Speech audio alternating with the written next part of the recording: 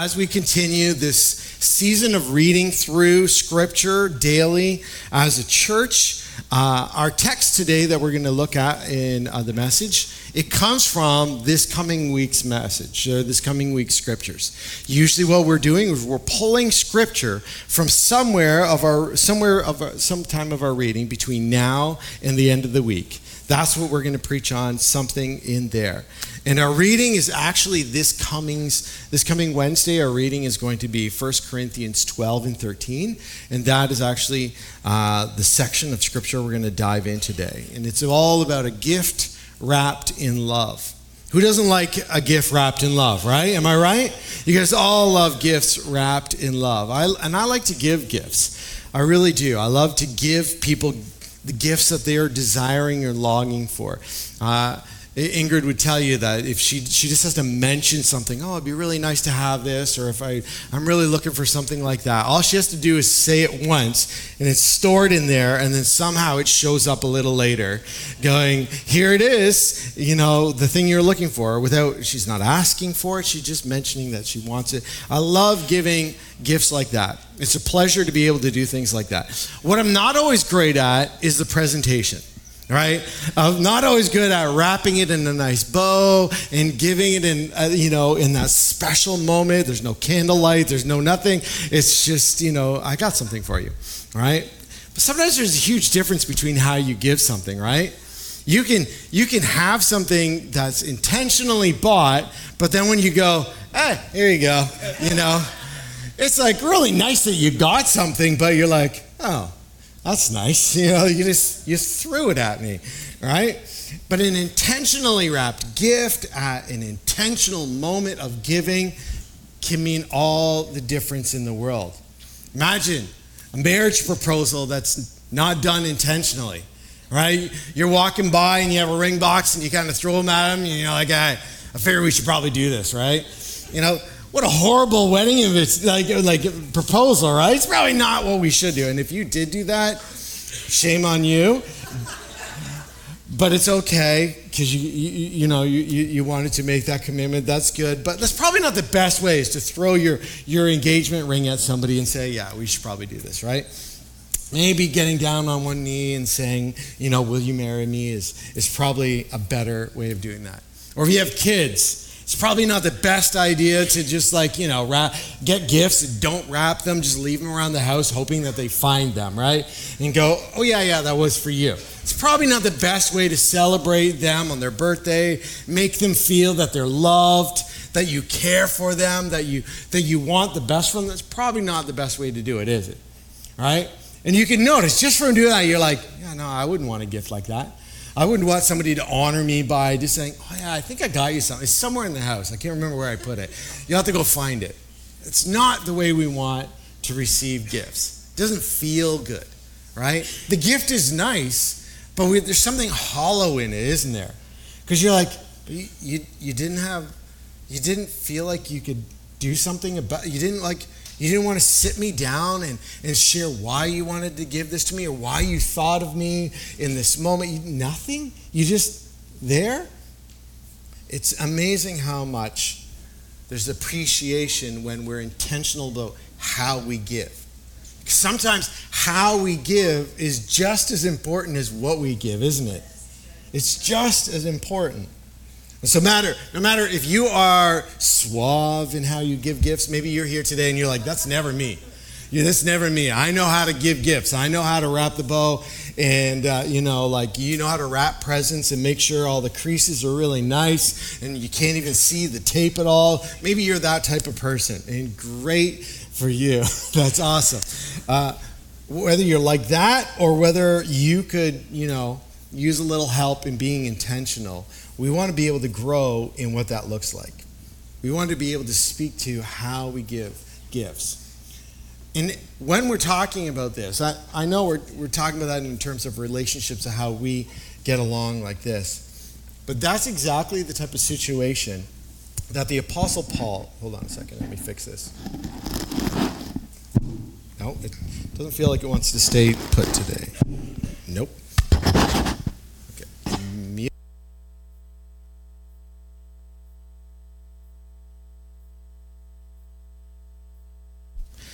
Check. Is that a little better? Yeah, that's a little better. This is the situation that Paul finds himself in the church in Corinth, okay, regarding how they're acting towards each other. They are eager to move forward with the gifts that God has for the church and for each other.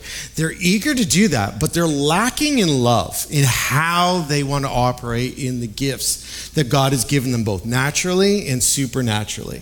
How they're interacting with each other does not reflect the love of Christ that they're supposed to have. So what I want us to do for our community here is just to prayerfully consider and work through this portion of text to see how it applies to us in our time today. All right, first for them and then for us. Let's look at it. Starting, we're going to read through basically 1 Corinthians 12 and 13 by the time we're done the message today. Starting in verses 1 to 3. Now concerning spiritual gifts, brothers, I do not want you to be uninformed. You know that when you were pagans, you were led astray to mute idols. However, you were led. Therefore, I want you to understand that no one speaking in the Spirit of God ever says, Jesus is accursed. And no one can say, Jesus is Lord, except in the Holy Spirit. What a tricky little passage. What is he actually saying there?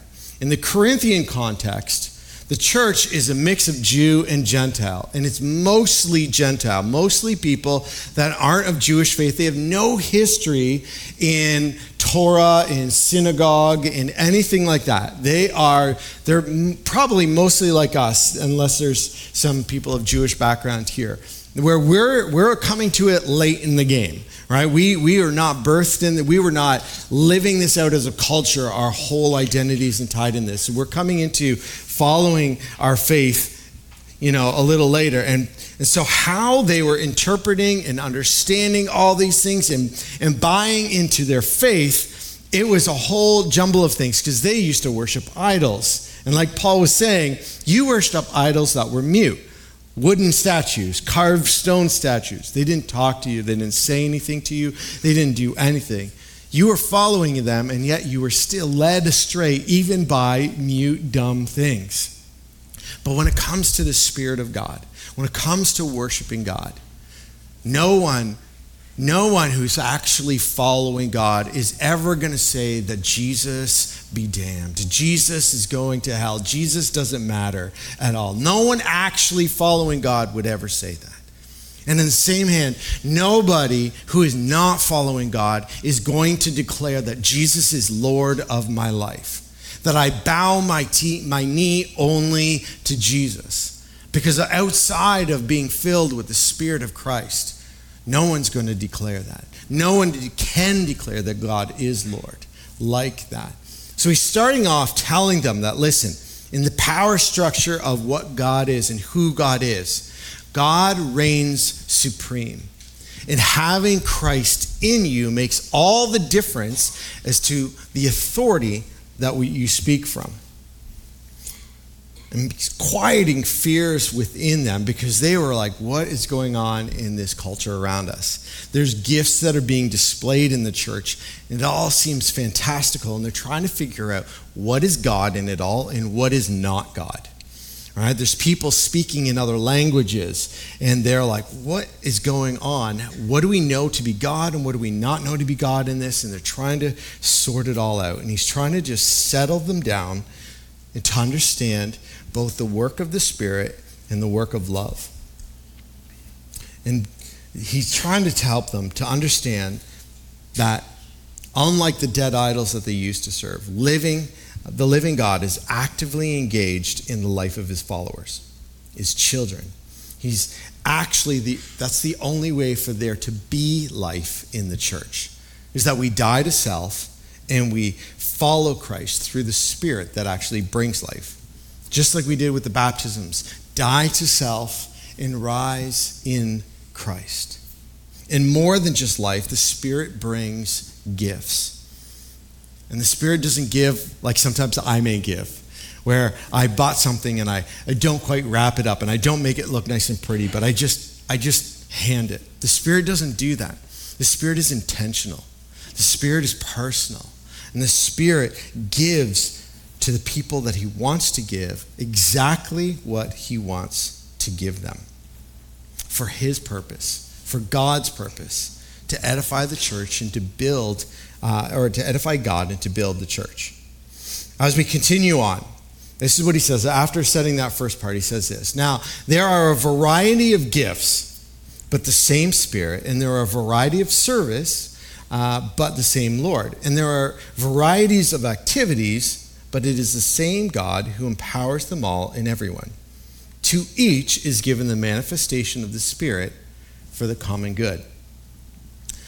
Now, what he's doing here is lacing both in the idea of the Trinity, of God being three in one, but there being a connectedness in the whole purpose of God in all of them. He teaches that the Holy Spirit gives gifts. The Lord Jesus is calling us and giving us purpose. And it is the activities of God that all are active in. And this is not three gods, but one God, three in one. And it's the unity of God, three persons in one, the perfection of unity. And that's the basis for which we have our unity with each other and God. And he continues, he says this, he says, for to one is given through the Spirit the utterance of wisdom, and the other the utterance of knowledge according to the same Spirit, and to another faith by the same Spirit, and to another gifts of healing by the one Spirit, and to another the working of miracles, and to another prophecy, and another the ability to distinguish between spirits, and to another various kinds of tongues, to another the interpretation of tongues. All these are empowered by one and the same Spirit, who apportions to each one individually as he wills. The Holy Spirit gives gifts. And again, not randomly, not haphazardly, not flippantly. Rather, the Holy Spirit gives out of his will. And the gifts that God's given you or will give you, they are intentional. They are personal. And they are to perfect your service to the Lord and his activities. And not just you, but all whom receive the gift in the same manner in the unity of Christ. Not all of us are going to have the same gifts, right? Each one is given a different gift, but we're given the different gifts by the same Spirit. As he continues, he says, for just as the body is one and has many members, and all the members of the body, though many, are one body, so it is with Christ. For in one Spirit we were all baptized into one body, Jews or Greeks, slaves or free, and all were made to drink of one Spirit. For the body does not consist of one member, but of many. Again, Paul's dealing with a church that is kind of breaking into a little bit of factions and groups and things like that because of the way the gifts are starting to operate in the church. They're starting to see people differently based off of the gifts that God has given them and how they are operating their gifts. He's trying to bring them back to the unity of the body, how we can't all be hands. If our body was made up of just hands, one, it looks ridiculous. Two, you can't actually do and function as a human, and it's not who you really are as a body. Right? You are more than just a hand. And he's trying to bring that into the church and say, listen, no matter the gift, no matter the uniqueness, no matter the talents you have, the voice you have, no matter the position you serve in the community, we are all one body in Christ. As Christ as our head. And we need to remember that there's unity in that. Similarly to how the Holy Spirit, the Father, and the Son are unified. And so Paul begins in that, and he goes on for the rest of the chapter to make a case for how the uniqueness and the allure of these individual gifts and the natural talents and stuff like that, he talks about how the allure is for us to want to see ourselves in our uniqueness and to hold ourselves in that uniqueness and to separate ourselves because of that uniqueness. But the goal is actually, and God's intention in it all, was for unity. The fact that we can't have it all.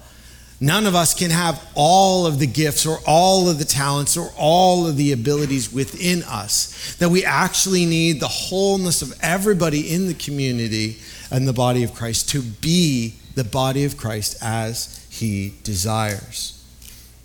Since we are in Christ and in the Spirit, there is no room for distinction and hierarchy and factions or tribes.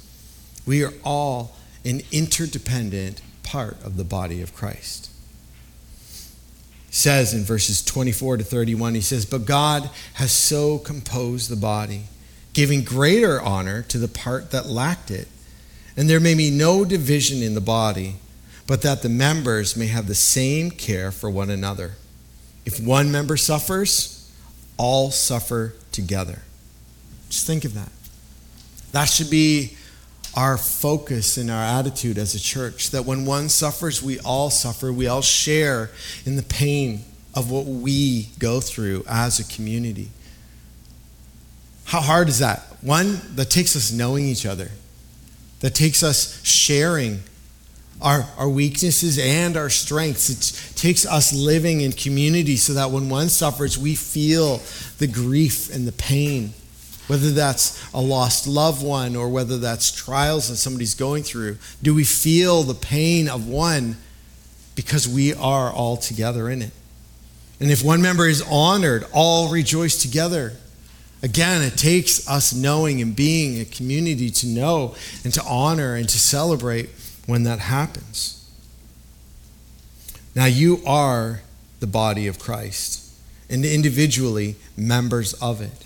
And God has appointed in the church first apostles, second prophets, third teachers, then miracles, then gifts of healing, helping, administrating, and various kinds of tongues. Are all apostles? And when he's saying this knowing that the answer is going to be what? No.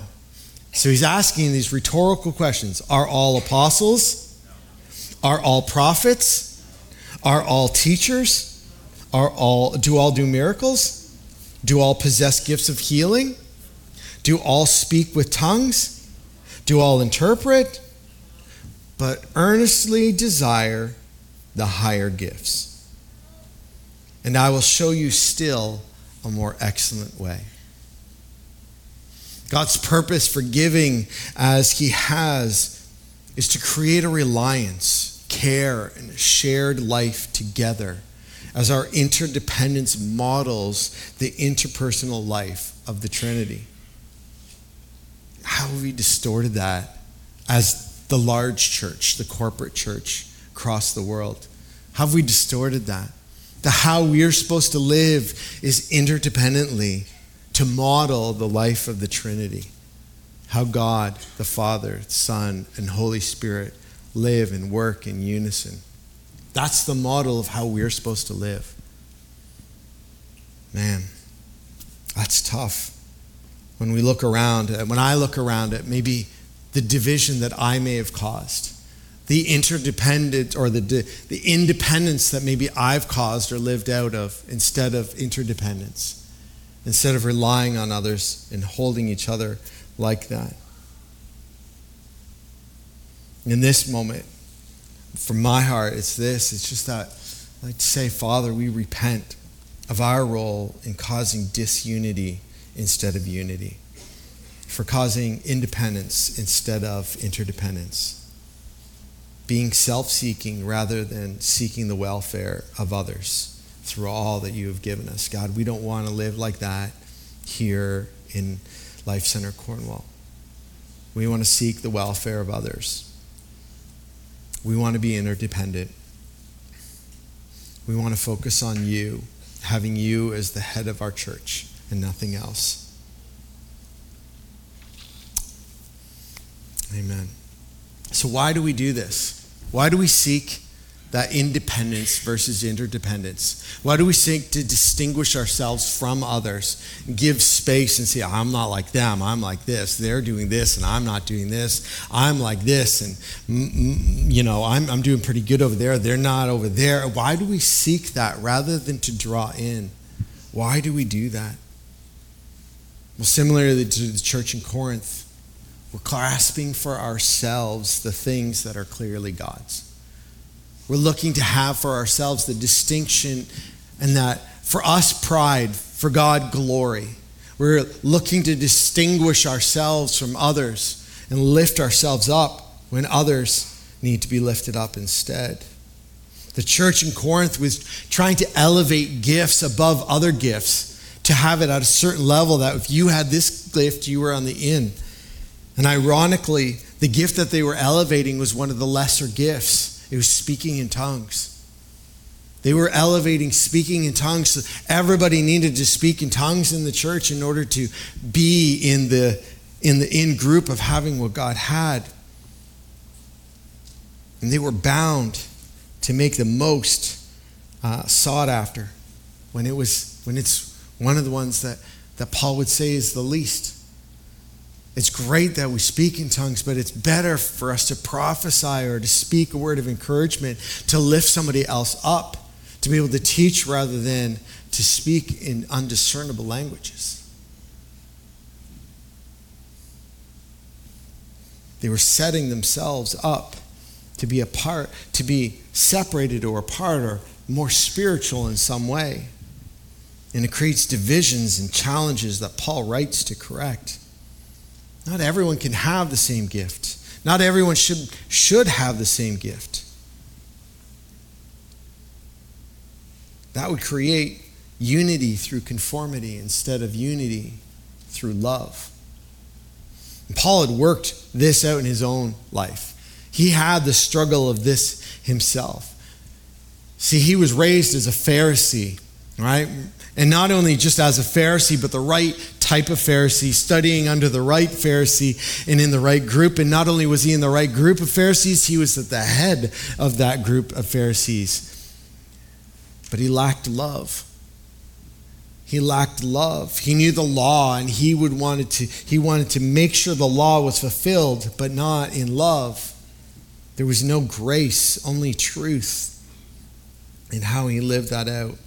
To the extent that he persecuted, he chased and he killed those who saw a new life in Christ, which was just a different view than his perspective on the faith that he had been raised in. The faith that he had been raised in said there would be a Messiah that would save his people and the world. But in Christ, they did not recognize him as that Savior. And so he pursued, he persecuted. But on the road to Damascus, in Christ, he found a love that crossed over the offense of persecution to reach even the worst of all sinners. He knew the law. He knew the rules of what it looks like to follow God. He knew the damage that his un-Christ-like desires had created. But on the day that he met Jesus, he learned about God's love for us. A love that would cover the offense of what Paul had done in the name of his religion. And Paul became a follower of not only the Torah, the law, and the ways of following God, but of Jesus. Now, if we were to look at Matthew 6, Jesus taught his disciples how to pray. I know it feels like a little bit of a jump here. We're talking about gifts and the Spirit and everything like that. But follow me on this. He talked about our Father, which speaks about intimacy, about being able to go to God intimately and say, Father, Father, I need your help. Talked about the awe of God, that even though we can approach him intimately, he is still the God of all gods, the Lord Almighty sitting on his throne. That we approach him with the awe that is due to the only perfect one. but it speaks also to the provision that we need. God, give us our daily bread. We need you, God. We need you to provide for us. But then it starts to get even more real. Forgive us as we forgive. It talks about the grace that we all need. The grace that we need for each other. This speaks to what Paul was lacking in his application of following the Bible, following the law. There was no grace. There was no forgiveness. There's no way for people to work forward in it. It was just, nope, you're done. It's over. Lead us not into temptation. See, each of us is so weak. We're so easily caught up in doing exactly what that line above it said. Not giving room for forgiveness to others. Not allowing the forgiveness of others to be set in our hearts that leads to that unity and that oneness as a church. Deliver us from evil. That it's a fight. It's warfare for us to turn to Jesus and live for him and live in the unity that he asks us to live in the love that we're supposed to have for each other versus allow enmity and strife, bickering, and dissension to happen in the church. For thine is the kingdom. That we live in hope. That we live in hope that the things that can entangle us now won't entangle us tomorrow. That we'll be able to mature in our faith. That we'll be able to fulfill these things as we lean on our intimate Father in awe of him for his provision. See, Jesus in that, he taught us and showed us to love others well. That we need a place with God to wrestle out how hard it is to love others well. That right in the Lord's Prayer, there's room for us to look and see, man, when I'm having trouble loving others well, Jesus has given me an example of how to approach God and say, God, I'm having trouble forgiving. I'm having trouble working through this. God, give me the provision I need to forgive well. Because I'm finding it hard to love well because I'm having trouble forgiving.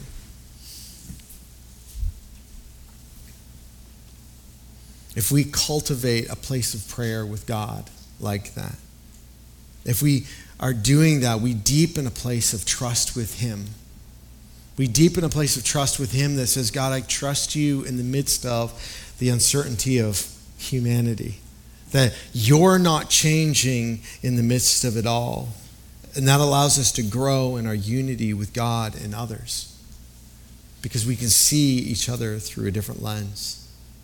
And if we don't cultivate this place of prayer where we can bring these things to God and work them out, what do? We often harm the foundations of trust with others. Because if we're not working it out with God, then we're taking it out on others. We're causing strife with others. We're like the old Paul instead of the new Paul. We lack that love that Christ says is most important. Paul would see us live out what Jesus gives us. Now we now call it the golden rule. In Matthew 7, he says, so whatever you wish that others would do to you, do also to them. For this is the law and the prophets. And in Mark 12, he would give us further explanation of this where he says, and you shall love the Lord your God with all your heart, with all your soul, with all your mind, and all your strength. And the second is this, you shall love your neighbor as yourself. There is no other commandment greater than these. Our love for God is everything, and it's exclusively his alone. And from being loved by God, we extend love to others. And just like today, the church in Corinth was struggling to give and receive love in that way. And to help the church in Corinth give gifts of love to one another, inspired by the Holy Spirit, the Apostle Paul would write what we have as 1 Corinthians 13, where it says, if I speak in the tongues of men and of angels, but have not love, I'm a noisy gong or a clanging cymbal. Again, they were elevating tongues to be near the top, to be one of the most esteemed things that as a culture in the church they were using. Saying, if I speak in tongues but I don't have love, I'm just a noisy gong, clanging cymbal. And if I have prophetic powers and understand all mysteries and all knowledge, and if I have faith so as to remove mountains but I have not love, I am nothing. And if I give away all that I have and I deliver up my body to be burned but have not love, I gain nothing. We can have so many different motivations for why we try to do things and even operate in gifts that God gives us. We can have so many different motivations, but if love isn't the motivation, then how we use those gifts and talents by God results in nothing. Because love is patient and kind. Love does not envy or boast. It is not arrogant or rude. It does not insist on its own way. It is not irritable or resentful, and it does not rejoice at wrongdoing, but rejoices with the truth. Love bears all things, believes all things, hopes all things, endures all things. Love never ends. As for prophecies, they will pass away. As for tongues, they will cease. And as for knowledge, it will pass away. For we know in part and we prophesy in part. But when the perfect comes, the partial will pass away. When I was a child, I spoke like a child. I thought like a child. I reasoned like a child. When I became a man, I gave up childish ways. For now we see in a mirror dimly, but then face to face. Now I know in part, then I shall know fully, even as I've been fully known. So now faith, hope, and love abide. These three. But the greatest of these is love. The gifts that Paul had spoken about in the chapter before, and then would continue on in the chapter after about church organization and how services should flow and things like that, while they're essential for us and supernaturally do accomplish God's will for us in the church, they become worthless. They become a distraction. They become potentially a hindrance when love is not at the center of who we are, individually and as a community. And in the presence of Jesus, all need of these gifts will cease. When we are face to face with Jesus, there'll be no need for tongues and interpretation or healing or gifts of knowledge or gifts of teaching. There'll be no need of any of those things because we will be in the presence of Jesus, who fulfills that all perfectly for us. But there will be love. But there will be love. Our natural gifts and abilities are no different. They only find their fullness. And when they're used in the love that we receive from God and pour out on others. Paul calls it a sign of maturity, of growing up as a follower of Jesus, when we set aside the petty and fully embrace faith, hope, and love. So to give one another gifts of love, we trust God is love. And this is your intentional part. If you're looking at how to love intentionally, this is it. We trust that God is love. Maybe today you don't feel like God is love. Maybe today your experiences with church or your experiences with people in church doesn't make you feel like God is love. But we have to believe and trust that He is love. Secondly, we need to abide in God's love. Not only do we believe He is love, but we have to allow ourselves to be centered in that love. Because if we don't, what are we basing ourselves in? What are we centering ourselves in as a community and as individuals? If we're not saying, God, I need to be in your love today. I need to be surrounded by your love. I need your love flowing through me. So when I speak to my spouse or to my children, or to an annoying coworker, when I'm in all these scenarios, where I'm centered from is in your love. Where I'm speaking out of is in your love. I need to find myself in your love. I need to abide in your love. And third, we need to grow up and give gifts of love, the greatest, to others. Sometimes we just need to grow up and we need to mature.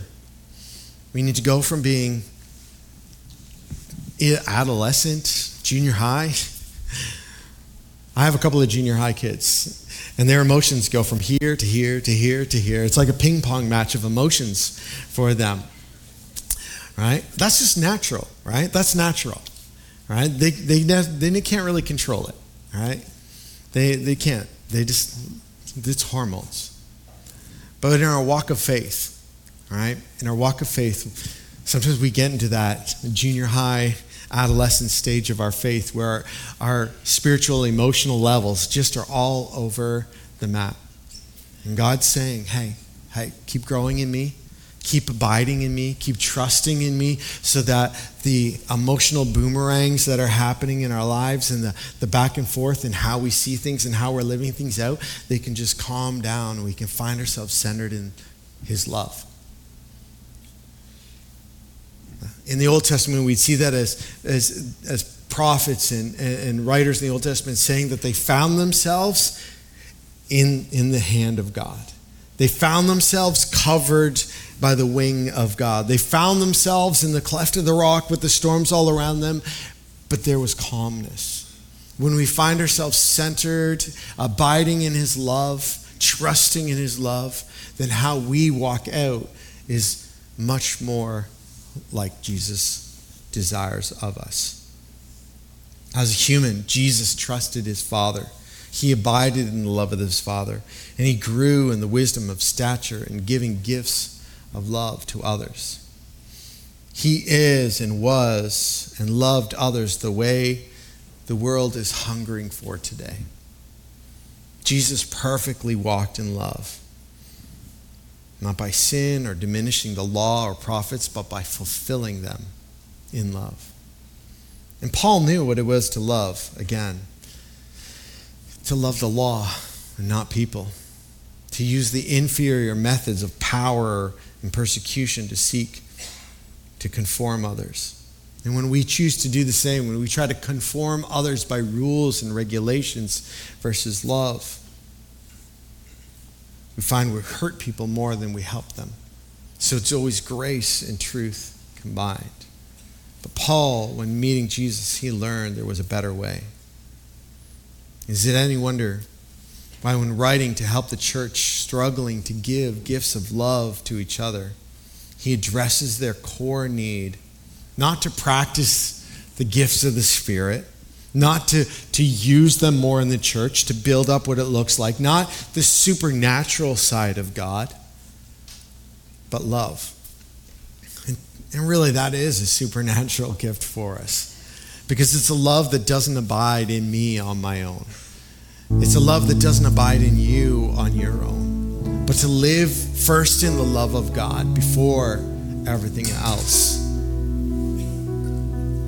As a church today, our first focus is on loving well. Loving God and loving others as Christ has commanded and lived out himself.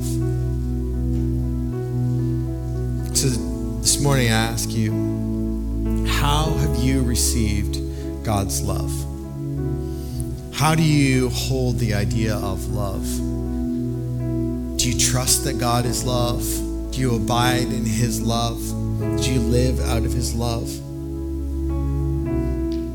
Maybe there's pride in you that may cause you to reject that love. You may not think of it as quite rejecting that love, but you're elevating yourself or you found yourself elevating yourself to distinguish yourself between others about how you're using your gifts or your abilities, or how you're following God versus others and how they're following God. And pride has come in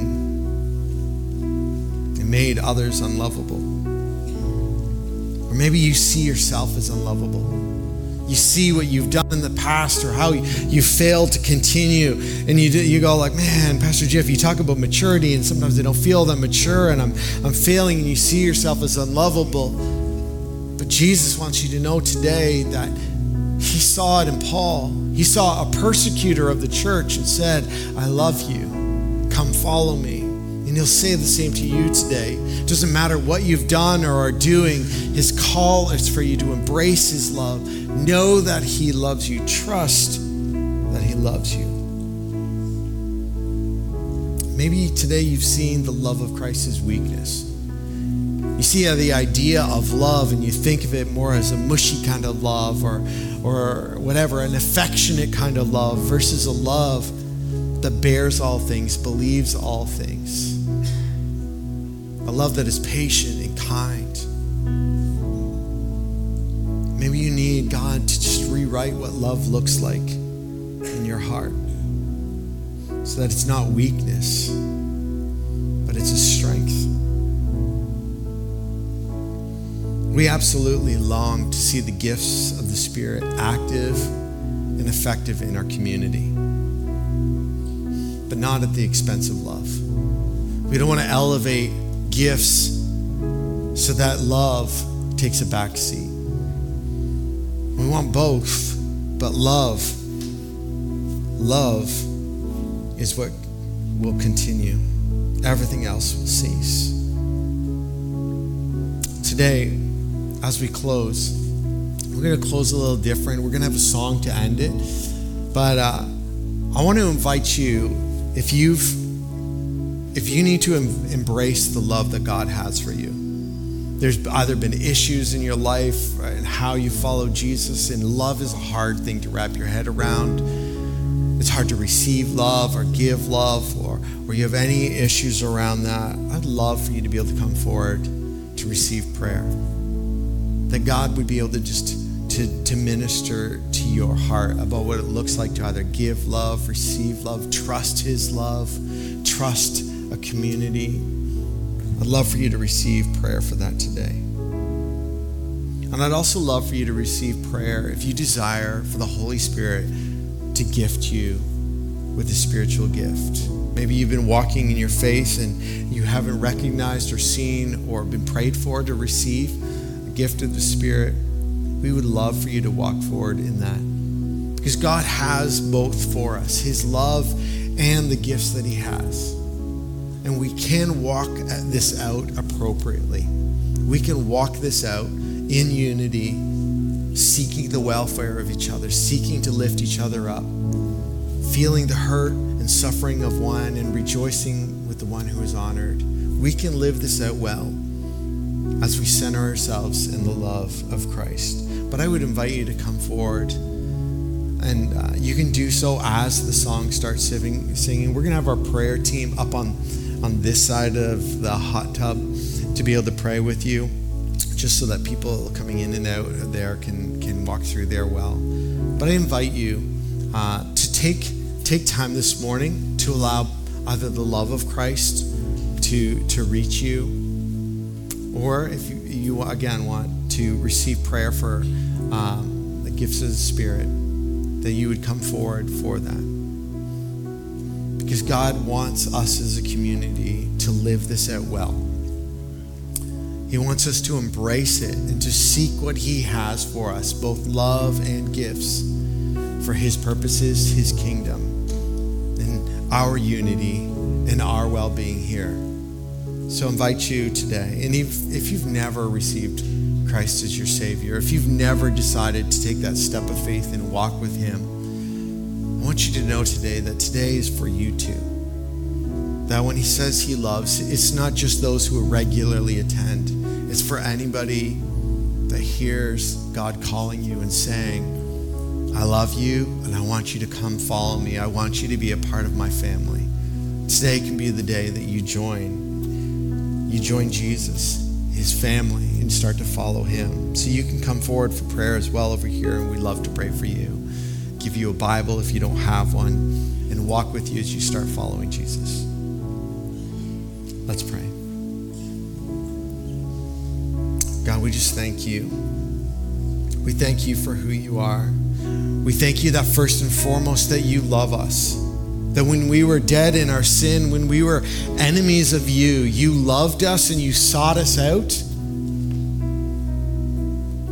so that we could be a part of your family.